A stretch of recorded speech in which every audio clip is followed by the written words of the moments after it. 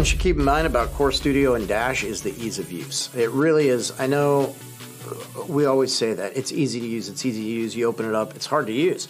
It's hard to use if you don't have the right path to go down. But once you get on the right path, it's like a snowball. It starts getting bigger and bigger and easier and easier. Everything is meant to be easy to use. Dash opens up like just a standard app that you would use for any console. It's very quick, but it's also very flexible. So it's like that closed architecture DSP where you open it up, everything's there and it's quick to use. But like an open architecture, you can move things around and customize it when you have more time. Core Studio, one of the great things about Core Studio is I, as a novice programmer, one of the things I don't like is switching between programs for my user interface and my control code and having to do a certain button number with an instance ID and matching them up. With Core Studio, it's all right there.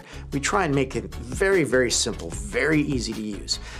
So once you go through the Core Studio and Dash training, most people say the same thing, like, wow, that was a piece of cake. You know, just knowing the right sequence to start off with and just getting it rolling, that was the hard part. Once I got it rolling, it's great.